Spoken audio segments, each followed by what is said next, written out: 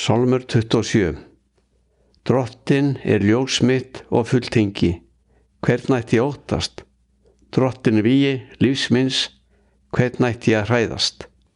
Þegar illverkjar þrengja að mér til þess að gleypa mig, verða það andstæðingarnir mínir og óvinir sem hrasa og falla.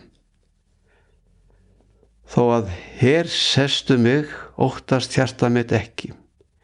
Þó að stríð brjótist út gegn mér, ég samt öruggur. Eins hef ég beðið Drottinn, það eitt þrái ég, að ég fái að dvelja í húsi Drottins alla ævidaga mína, til þess að horfa á yndisleik Drottins og leita svara í musteri hans. Þegar hann geymi mig í skjóli sínu á óheilla deginum, hylji mig í fylgsnum tjald síns og lyfti mér upp á klett.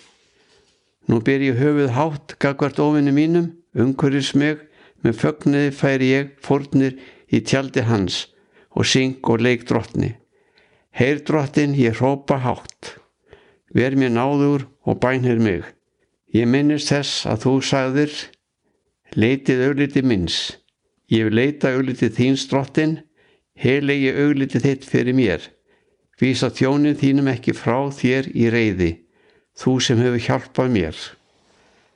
Hrind mér eigi burt og yfirgef mig eigi, þú Guð hjálpræðis minns. Þótt faðir minn og móðir yfirgefi mig, tekur Drottinn mig að sér. Vísa mér veg þinn Drottinn, leiddu mig á beina braut vegna óvinna minna.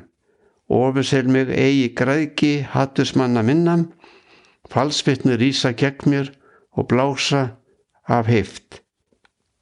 En ég treysti því að fá að sjá gæsku Drottins á landi lifanda. Já, von á Drottinn, ver öruggur og hughröstur, von á Drottinn.